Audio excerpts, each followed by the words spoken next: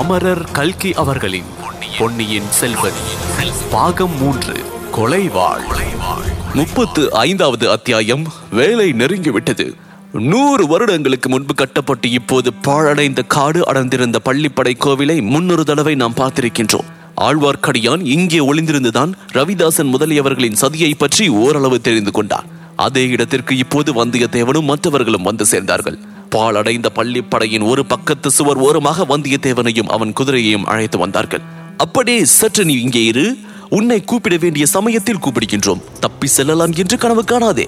பழக்கப்பட்டவர்களை தவிர வேறு யாரும் காட்டுக்குள் வரவும் முடியாது, வெளியேறவும் முடியாது. அப்படி வெளியேற முயன்றால் நிச்சயம் உயிரை இழப்பாய் என்றான் ரவிதாசன். அப்படி நான் வழி கண்டுபிடித்து போக பார்த்தால் நீ மந்திரம் போட்டு கொன்று விடுவாய், இல்லையா மந்திரவாதி என்று கூறி வந்தியத்தேவன் நகைத்தான். சிரி சிரி, நன்றாக சிரி என்று சொல்லி ரவிதாசனும் சிரித்தார். அந்த சமயம் பார்த்து எங்கேயோ தூரத்தில் நரி ஒன்று ஊளையிடத் தொடங்கியது. அதை கேட்டு பக்கத்தில் எங்கேயோ கோட்டான் ஒன்று முனகியது. வந்தியத்தேவனுடைய உடல் சிலிர்த்தது. குளிரினால் அல்ல, அடர்ந்த அந்த காட்டின் மத்தியில் வாடை காற்று பிரவேசிக்கவும் பாய்ந்ததாக காணப்பட்டது. ஏன், அங்கே மழை கூட அவ்வளவாக பெய்ததாக தெரியவில்லை. தரையில் சில இடங்களில் மட்டும் மழை துளிகள் சொட்டி ஈரமாக இருந்தது. காற்று இல்லாதபடியால் இறுக்கமாக இருந்தது. அங்கே வந்து சேர்வதற்குள் வந்தியத்தேவனுடைய அரை துணி உலர்ந்து போயிருந்தது. சுற்றி கட்டியிருந்த துணிச்சுருள் மட்டும் ஈரமாயிருந்தது. அதை எடுத்து விரித்து பக்கத்தில் கிடந்த பாறாங்கல்லின் மீது உலர்த்தினான். அதே கல்லின் ஒரு மூலையில் வந்தியத்தேவன் உட்கார்ந்து பள்ளிப்படை சுவரின் மீது சாய்ந்து கொண்டான். அவனுக்கு காவலாக அருகில் ஒருவன் மட்டும் இருந்தான். சற்று தூரத்தில் காட்டின் மத்தியில் ஏற்பட்டிருந்த இடைவெளியில் அவனுடன் மற்றவர்கள் வட்ட வடிவமாக உட்கார்ந்தார்கள். பள்ளிப்படைக்கு உள்ளே இருந்து ஒருவன் பழைய சிம்மாசனம் ஒன்றை எடுத்துக் கொண்டு வந்து போட்டான். அதில் சக்கரவர்த்தி என்ற சிறுவனை உட்கார செய்தார்கள். தீவர்த்திகளில் 2 மட்டும் வைத்துக் கொண்டு மற்றவற்றை அணைத்து விட்டார்கள். அவ்விதம் தீவர்த்திகளை அணைத்த போது எழுந்த புகை நாலாபுரமும் சூழ்ந்தது. ராணி இன்னும் வரவில்லையே என்றான் ஒருவன். சமயம் பார்த்துதானே வர வேண்டும். 2வது ஜாமத்திலே தான் நானும் வர சொல்லியிருக்கின்றேன். அதுவரையில் வழுதி குலத்து புகழ் மாலையை யாராவது பாடுங்கள் என்றான் சோம்பன் சாம்பவன். இடுமன்காரி உடுக்கு ஒன்றை எடுத்து லேசாக அதை தட்டினாள். தேவராளன் ஏதோ ஒரு பாட்டு பாடத் தொடங்கினான். வந்தியத்தேவன் தான் உட்கார்ந்திருந்த இடத்தில் இதையெல்லாம் பார்த்து கொண்டிருந்தான், கேட்டுக்கொண்டும் இருந்தான். வழுதி குலம் என்பது பாண்டிய குலம் என்று அவன் அறிந்திருக்கின்றான். பாடல் ஏதோ ஒரு சோக பிரபலமாக அவன் காதில் தொனித்தது. உடுக்கின் நாதமும் சோக பாடலின் இசையும் அவன் உள்ளத்தில் ஒரு நிகழ்ச்சியை உண்டாக்கின. பாடலில் சில வார்த்தைகள் அவன் காதில் விழுந்தன. அவற்றிலிருந்து அந்த இடத்தில் 100 வருடங்களுக்கு முன்னால் நடந்த மாபெரும் போரை பற்றிய வரலாறு அவன் நினைவுக்கு வந்தது.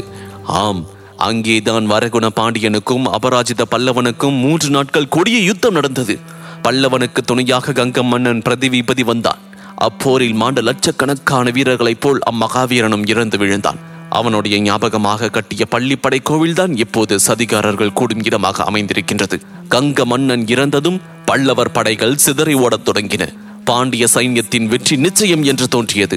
இந்த சமயத்தில் சோழர் படைகள் பல்லவர்களின் உதவிக்கு வந்தன. அப்படைக்கு தலைமை வகித்து திருமேனியில் 96 புன் சுமந்த விஜயாலய சோழன் வந்தான். 2 கால்களையும் முன்னமே இழந்திருந்த அவ்வீர பெருங்கிழவனை 4 பேர் தூக்கி கொண்டு வந்தார்கள். 2 கைகளிலும் 2 நெடிய வாள்களை ஏந்திக் கொண்டு அவன் பாண்டியர் சைன்யத்தில் புகுந்தான். 2 வாள்களையும் சக்கரகாரமாக சுழற்றிக் கொண்டே போனான்.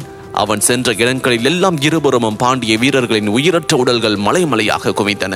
சிதறி ஓடிய பல்லவ சேனா வீரர்கள் திரும்பி வரத் தொடங்கினார்கள். ஜன ஜன ஜன ஜனார் 10,000 வாள்கள் மாலை சூரியனின் மஞ்சள் வெயிலில் மின்னிக் கொண்டு வந்தன.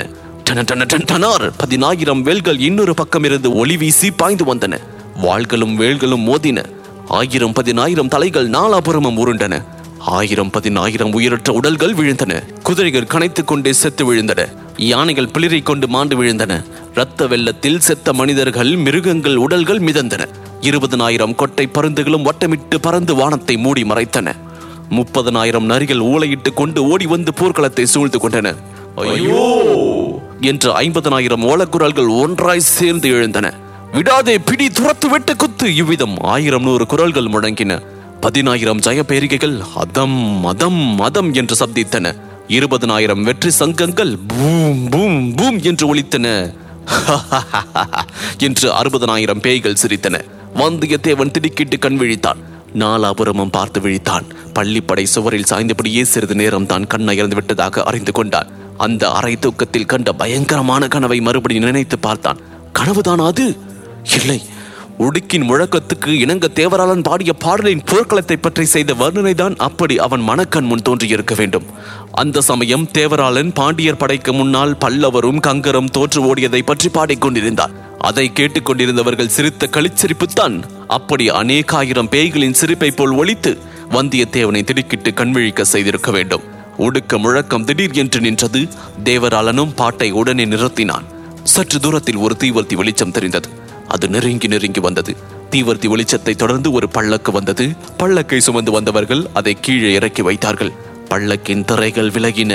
உள்ளே இருந்து ஒரு ஸ்திரீ வெளியில் வந்தார். ஆம், அவள் பழுவூர் ராணி நந்தினிதான். ஆனால் முன் தடவைகளில் வந்தியத்தேவன் பார்த்தபோது அவள் சர்வாலங்கார பூஷிதையான மோகினியாக விளங்கினாள். இப்போது தலைவிரி கோலமான உக்கிர துர்கா தேவியாக காட்சி தந்தாள்.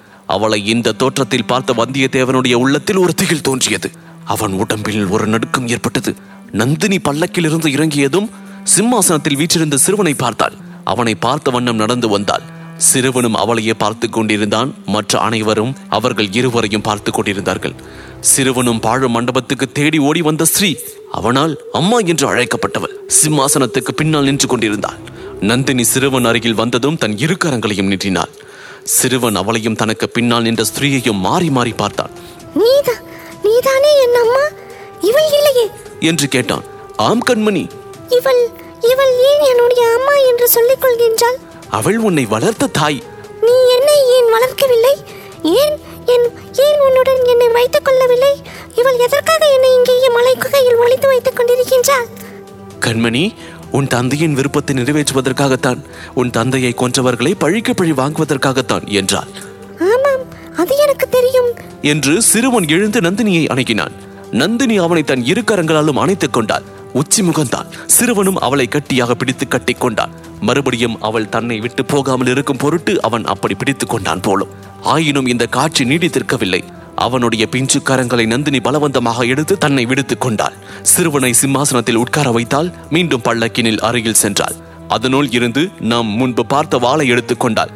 பல்லக்கு தூக்கி வந்தவர்களை பார்த்து ஏதோ சமிஞ்சை செய்தாள். அவர்கள் பல்லக்கை தூக்கி கொண்டு சற்று தூரத்தில் போய் மறைவாக உட்கார்ந்து கொண்டார்கள். நந்தினி மீண்டும் சிம்மாசனத்தின் அருகில் வந்தாள். கத்தியை அச்சிம்மாசனத்தின் மீது குறுக்காக வைத்தாள். சிறுவன் அதை அடங்க ஆர்வத்தோடு பார்த்து கொண்டு, நான் இதை கையில் எடுக்கலாமா என்று கேட்டான். சற்று பொறு என் கண்மணி என்றாள் நந்தினி. பிறகு ரவிதாசன் முதலியவர்களையும் வரிசை கிரமமாக உற்று பார்த்தாள். சபதம் எடுத்துக் கொண்டவர்களை தவிர இங்கு வேறு யாரும் இல்லையே என்று கேட்டாள். இல்லை தேவி என்றான் சோமன் சம்பவன். ரவிதாசனை பார்த்து நந்தினி சேனாதிபதி என்று ஆரம்பித்தாள். ரவிதாசன் சிரித்தான். இன்றைக்கு உமக்கு சிரிப்பாயிருக்கிறது. அடுத்த மாதம் இந்த நாளில் எப்படி இருக்குமோ யார் கண்டது என்றாள் நந்தினி. தேவி, அந்த நல்ல நாள் எப்போது வரப்போகின்றது என்று எத்தனையோ காலமாக நாங்கள் காத்துக் கொண்டிருக்கின்றோம் என்றான். ஐயா, நாம ஒரு சிலர். நம் சக்கரவர்த்தி சின்னஞ்சிறு குழந்தை. சோழ ராஜ்யம் மகத்தானது. சோழர்களின் சேனாபலம் அளவற்றது. நாம் அவசரப்பட்டிருந்தோமானால் அடையோடு காரியம் கெட்டு போயிருக்கும். பொறுமையாக இருந்ததினால் இப்போது காரிய சித்தி அடையும் வேலை நெருங்கி இருக்கின்றது. ரவிதாசரே, நீர் ஏதாவது சொல்ல வேண்டி இருக்கின்றதா? இங்குள்ள வேறு யாரேனும் ஏதாவது சொல்ல வேண்டி இருக்கின்றதா என்று நந்தினி கேட்டாள். ரவிதாசன் அங்கே இருந்தவர்களின் முகங்களை வரிசையாக பார்த்து கொண்டே வந்தான். அனைவரும் மௌன விரதம் கொண்டவர்களாக காணப்பட்டார்கள். தேவி, நாங்கள் சொல்ல வேண்டியது எதுவும் இல்லை. தாங்கள் தான் சொல்ல வேண்டும். சபதம் நிறைவேறும் வேலை நெருங்கிவிட்டது என்றீர்கள். எப்படி, எங்கே, யார் மூலமாக நிறைவேறப் போகின்றது என்று சொல்லியறல் வேண்டும் என்றான். ஆகட்டும், அதை சொல்வதற்காகவே இங்கு வந்தேன். அதற்காகவே உங்கள் எல்லோரையும் இங்கே தவறாமல் வர சொன்னேன். நம்முடைய சக்கரவர்த்தியையும் அழைத்து வர செய்தேன் என்றாள் நந்தினி. சிம்மாசனத்தில் வீற்றிருந்த சிறுவன் உள்பட அனைவரும் நந்தினியின் முகத்தையே உற்று நோக்கி கொண்டிருந்தார்கள். அவள் மேலும் கூறினாள், உங்களில் சிலர் அவசரப்பட்டீர்கள். நாம் எடுத்துக்கொண்ட சபதத்தை மறந்துவிட்டேனோ என்று சிலர் சந்தேகப்பட்டீர்கள். அந்த சந்தேகம் அடாதது. மறவாமல் நினைவு வைத்துக் கொள்ள உங்கள் எல்லோரை காட்டிலும் எனக்குத்தான் காரணம் அதிகம் உண்டு. இல்லை, நான் மறக்கவில்லை. சென்ற 3 ஆண்டுகளாக அள்ளும் பகலும் அனவரதமும் நான் வேறு எதை பற்றியும் சிந்தித்ததில்லை. நாம் எடுத்துக்கொண்ட சபதத்தின்படி பழிவாங்குவதற்கு சமய சந்தர்ப்பங்களையும் தந்திர உபாயங்களையும் தவிர வேறு எதையும் பற்றி நான் எண்ணியதில்லை. எங்கே சென்றாலும், என்ன காரியம் செய்தாலும், யாரிடம் பேசினாலும் நமது நோக்கம் நிறைவேறுவதற்கு அதனால் உபயோகம் உண்டா என்பதை தவிர வேறு நினைவு எனக்கில்லை. சமய சந்தர்ப்பங்கள் இப்போது கூடியிருக்கின்றன. சோழ நாட்டு சிற்றரசர்கள் பெருந்தர அதிகாரிகள் இரு பிரிவாக பிரிந்திருக்கின்றார்கள். பழுவேட்டரையர், சம்புவரையர் முதலானோர் மதுராந்தகனுக்கு பட்டம் கட்ட முடிவு செய்து விட்டார்கள். கொடும்பாளூர் பூதி விக்ரமகேசரியும் திருக்கோவலூர் மலையமானும் அதற்கு விரோதமாக இருக்கின்றார்கள்.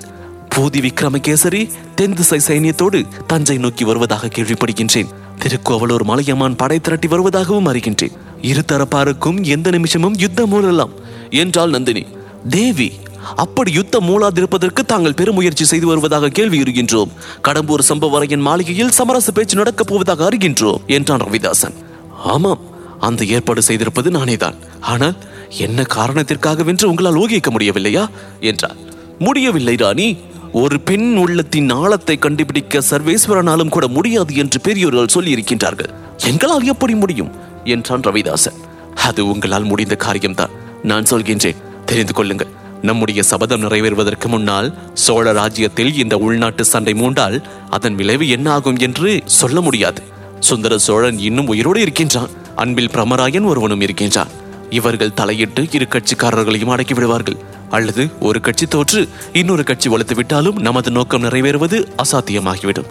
அதற்காகவே இந்த சமாதான பேச்சை இப்போது தொடங்கி இருக்கின்றேன். சண்டை உண்மையாக மூழ்வதற்குள்ளே நம் நோக்கத்தை நிறைவேற்றி விட வேண்டும். நிறைவேற்றிய பிறகு சோழ ராஜ்யத்து சிற்றரசர்களுக்குள் மூலம் சண்டைக்கு முடிவே இராது. ஒரு கட்சியாரும் சர்வநாசம் அடையும் வரையில் சண்டை நடந்து கொண்டே இருக்கும். இப்போது தெரிகின்றதா சமாதான பேச்சு தொடங்கியதன் காரணம் என்றாள் நந்தினி. இதை கேட்டதும் அங்கே சூழ்ந்து நின்றவர்கள் எல்லோருடைய முகங்களிலும் வியப்புக்கும் உற்சாகத்துக்கும் அறிகுறிகள் காணப்பட்டன. பழுவூர் இளையராணியின் மதிநுட்பத்தை வியந்து அவர்கள் ஒருவருக்கொருவர் மெல்லிய குரலில் பேசிக் கொண்டார்கள். ரவிதாசனுக்கும் ஆச்சரியப்படாமல் இருக்க முடியவில்லை. தேவி, தங்களுடைய அபூர்வமான முன் யோசனை திறனை வியக்கின்றோம். சமாதான பேச்சின் கருத்தை அறிந்து கொண்டோம். ஆனால் சபதம் நிறைவேறும் நாள் நெருங்கிவிட்டது என்றீர்கள். அதை நடத்துவது யார், எப்படி, எப்போது என்றார். அதற்கும் சேர்த்துத்தான் இந்த யுக்தி செய்திருக்கின்றேன். சமாதான பேச்சு என்ற வியாஜத்தின் பேரில் நமது முதற் பகைவனை கடம்பூர் சம்புவரையர் மாளிகைக்கு வரும்படி அழைப்பு அனுப்பியிருக்கின்றேன். அவன் அங்கே கட்டாயம் வந்து சேருவான். நம்முடைய சபதத்தை அங்கேதான் நிறைவேற்றியாக வேண்டும். வீரபாண்டிய சக்கரவர்த்தியின் ஆபத்துதவிகளே, உங்களுடைய பழி தீரும் வேலை நெருங்கிவிட்டது. இன்றைக்கு சனிக்கிழமை அல்லவா? அடுத்த சனிக்கிழமைக்குள் நம்முடைய சபதம் நிறைவேறிவிடும் என்றாள் நந்தினி. அங்கே இருந்த 20 பேர்களும் ஏக காலத்தில் ஆகாகாரம் செய்தார்கள். சிலர் துள்ளி குதித்தார்கள். உடுக்கு வைத்திருந்தவன் உற்சாக மிகுதியினால் அதை 2 தடவை தட்டினான். மரக்கிளைகளில் தூங்கிக் கொண்டிருந்த ஆந்தை விழித்து உரிமிக்கொண்டு வேறு கிளைகளுக்கு தாவின. வவ்வால்கள் சடசடவென்று சரகுகளை அடித்துக் கொண்டு ஓடின. வந்தியத்தேவனுடைய குதிரை உடம்பை சிலிர்த்துக் கொண்டது. வந்தியத்தேவனும் நிமிர்ந்து பார்த்தான். நந்தினி தன்னை சுற்றி இருந்தவர்களிடம் ஏதோ பரபரப்பு தரும் விஷயத்தை சொல்லிக் கொண்டிருந்தாள் என்பது மட்டும் தெரிந்தது. அவளுடைய பேச்சு ஒன்றும் அவன் காதில் விழவில்லை. ரவிதாசன் மற்றவர்களுடைய உற்சாகத்தை கையமர்த்தி அடக்கினார். தேவி, தங்களுடைய கடைசி வார்த்தை எங்களுக்கு அளவில்லாத குதூகலத்தை அளித்திருக்கிறது. நமது முதற் பகைவனை கொன்று பழிமுடிக்கும் காலம் இவ்வளவு அண்மையில் வந்திருப்பதைக் கண்டு எண்ணி கழிக்கின்றோம். ஆனால் பழிமுடிக்கும் பாக்கியம் யாருக்கு என்று கேட்டார். அதற்குள் நமக்குள் போட்டி ஏற்படுவது இயற்கைதான். அதை யாருக்கும் மனத்தாங்கள் இல்லாத முறையில் முடிவு செய்வதற்காகவே வீரபாண்டியரின் திருக்குமார சக்கரவர்த்தியை இங்கு அழைத்து வர செய்தேன். வீரபாண்டியரின் கத்தியும் இதோ இருக்கின்றது. இந்த சிறு குழந்தை தந்தையின் கத்தியை தொட்டு நம்மில் எவர் கையில் கொடுக்கின்றதோ அவர் பழி முடிக்க வேண்டும். மற்றவர்கள் அக்கம் பக்கத்தில் உதவிக்கு சித்தமாக நிற்க வேண்டும். ஏற்றுக்கொண்டவர் தவறிவிட்டால் மற்றவர்கள் முன் வந்து முடிக்க வேண்டும். கடம்பூர் மாளிகைக்குள்ளே நான் இருப்பேன். இடுமன்காரி கோட்டை காவலர்களில் ஒருவனாக இருப்பான். பழிமுடிக்கும் பொறுப்பு ஏற்றுக்கொண்டவர் மாளிகைக்குள் பிரவேசிப்பதற்கு நாங்கள் உதவி செய்வோம். இந்த ஏற்பாடுகள் எல்லாம் சம்மதம் தானே என்றாள் நந்தினி. ஆபத்துதவிகள் ஒருவரையொருவர் ஆர்வத்தோடு பார்த்து கொண்டார்கள். எல்லோருக்கும் அந்த ஏற்பாடு சம்மதமாகவே தோன்றியது. ரவிதாசன் கூறினான், தாங்கள் சொன்னது சரியான ஏற்பாடுதான். அதற்கு நாங்கள் எல்லோரும் சம்மதிக்கின்றோம். ஆனால் இன்னொரு விஷயம், பழிமுடிக்கும் பொறுப்பு யாருக்கு கிடைக்கின்றதோ அவர் சொல்கின்றபடி மற்றவர்கள் கண்டிப்பாக கேட்கின்றது என்று வைத்துக் கொள்ள வேண்டும். சக்கரவர்த்திக்கு பிராயம் வருகின்ற வரையில் பழிமுடித்தவன் இட்டதே சட்டம் என்று மற்ற அனைவரும் நடந்து கொள்ள வேண்டும் என்றார். இதை கேட்டு நந்தினியின் முகத்தில் புன்னகை அரும்பியது. என்னையும் உட்படுத்தித்தானே சொல்கின்றீர் என்று கேட்டார். ஆம் தேவி, விதிவிலக்கு செய்ய முடியாது என்றான் ரவிதாசன். சந்தோஷம். இப்போது ரவிதாசன் கூறியது உங்கள் எல்லோருக்கும் சம்மதம் தானே என்று நந்தினி மற்றவர்களை நோக்கி வினவினார். எல்லோரும் ஒருவரையொருவர் பார்த்தார்கள். மறுமொழி சொல்வதற்கு தயங்கினார்கள். சிலருக்கு அந்த ஏற்பாடு சம்மதமில்லை என்று தோன்றியது. சோமன் சம்பவன், அது எப்படி நியாயமாகும்? நமக்கு எல்லா உதவியும் அளித்து வரும் தேவியை எப்படி பொது விதிக்கு உட்படுத்த முடியும் என்று கேட்டான். என்னை பற்றி கவலை கொள்ள வேண்டாம். நான் உயிர் வாழ்ந்திருப்பதே வீரபாண்டிய சக்கரவர்த்தியின் கொடூர கொலைக்கு பழி வாங்குவதற்காகத்தான். அந்த பழியை முடித்துக் கொடுக்கின்றவர் யாராயிருந்தாலும் அவருக்கு நான் என்றென்றும் அடிமையாக இருக்க சித்தம் என்றாள் நந்தினி. பின்னர் இந்த பேச்சுக்களை எல்லாம் புரிந்தும் புரியாமலும் கேட்டுக்கொண்டிருந்த சிறுவனை நந்தினி தேவி பார்த்து, என் கண்மணி, இந்த வீரவாள் உன் தந்தையினுடையது. இதை உன் பிஞ்சு கையினால் எடுத்து இங்கே உள்ளவர்களில் உனக்கு யாரை அதிகமாய் பிடித்திருக்கின்றதோ அவர்களிடம் கொடு என்றாள். ரவிதாசன் சற்று அருகில் வந்து, சக்கரவர்த்தி, எங்களை எல்லாம் நன்றாய் பாருங்கள். எங்களில் யார் வீரன் என்றும் தைரியசாலி என்றும் தங்களுக்கு தோன்றுகிறதோ அவனிடம் இந்த பாண்டிய குலத்து வீரவாளை தொட்டுக் கொடுங்கள் என்றான். சிம்மாசனத்தில் வீற்றிருந்த சிசு சக்கரவர்த்தி சுற்றுமுற்றும் பார்த்தார். எல்லோரும் அடங்காத ஆவலோடும் பரபரப்போடும் சக்கரவர்த்தியின் முகத்தை பார்த்துக் கொண்டிருந்தார்கள். ஒவ்வொருவருடைய கண்களும் என்னிடம் கொடுங்கள், என்னிடம் கொடுங்கள் என்று கெஞ்சும் பாவத்தை காட்டின. ரவிதாசனுடைய முகமும் கண்களும் மட்டும் என்னிடம் கொடுங்கள் என்று அதிகாரப்பூர்வமாக பயமுறுத்தி கட்டளையிட்டன. சிறுவன் எல்லோரையும் 2-3 தடவை திருப்பி திருப்பி பார்த்த பின்னர் கத்தியை கையில் எடுத்தான். அதை தூக்க முடியாமல் தூக்கினான். அனைவருடைய பரபரப்பும் சிகரத்தை அடைந்தது. சிறுவன் பளிச்சென்று நந்தினி நின்ற பக்கம் திரும்பினான். அம்மா, எனக்கு உன்னை தான் எல்லாரை காட்டிலும் அதிகமாய் பிடித்திருக்கின்றது. நான் பெரியவனாகும் வரையில் நீதான் எனக்காக ராஜ்யத்தை ஆள வேண்டும் என்று சொல்லிக்கொண்டே வாளை அவளிடம் கொடுத்தான். இதன் தொடர்ச்சியை அத்தியாயம் 36 இருளில் ஓர் உருவம் இதில் தொடர்ந்து கேட்கலாம். இந்த தொகுப்பினை உங்களுக்காக வாசித்து நான் டிஜே முருகா. இன்ஸ்டாகிராமில் என்ன ஃபைண்ட் செய்யுங்க, murugan.dj, மற்றும் ஃபேஸ்புக்கில் ஃபைண்ட் செய்ய இந்த சவுத் ரேடியோஸ் ஆப்பினுடைய இடது பக்க மேல் மூலையில் உள்ள ஷேர் பட்டனை கிளிக் செய்யுங்க. மீண்டும் மற்றொரு பாட்காஸ்டில் சந்திப்போம். நன்றி, வணக்கம்.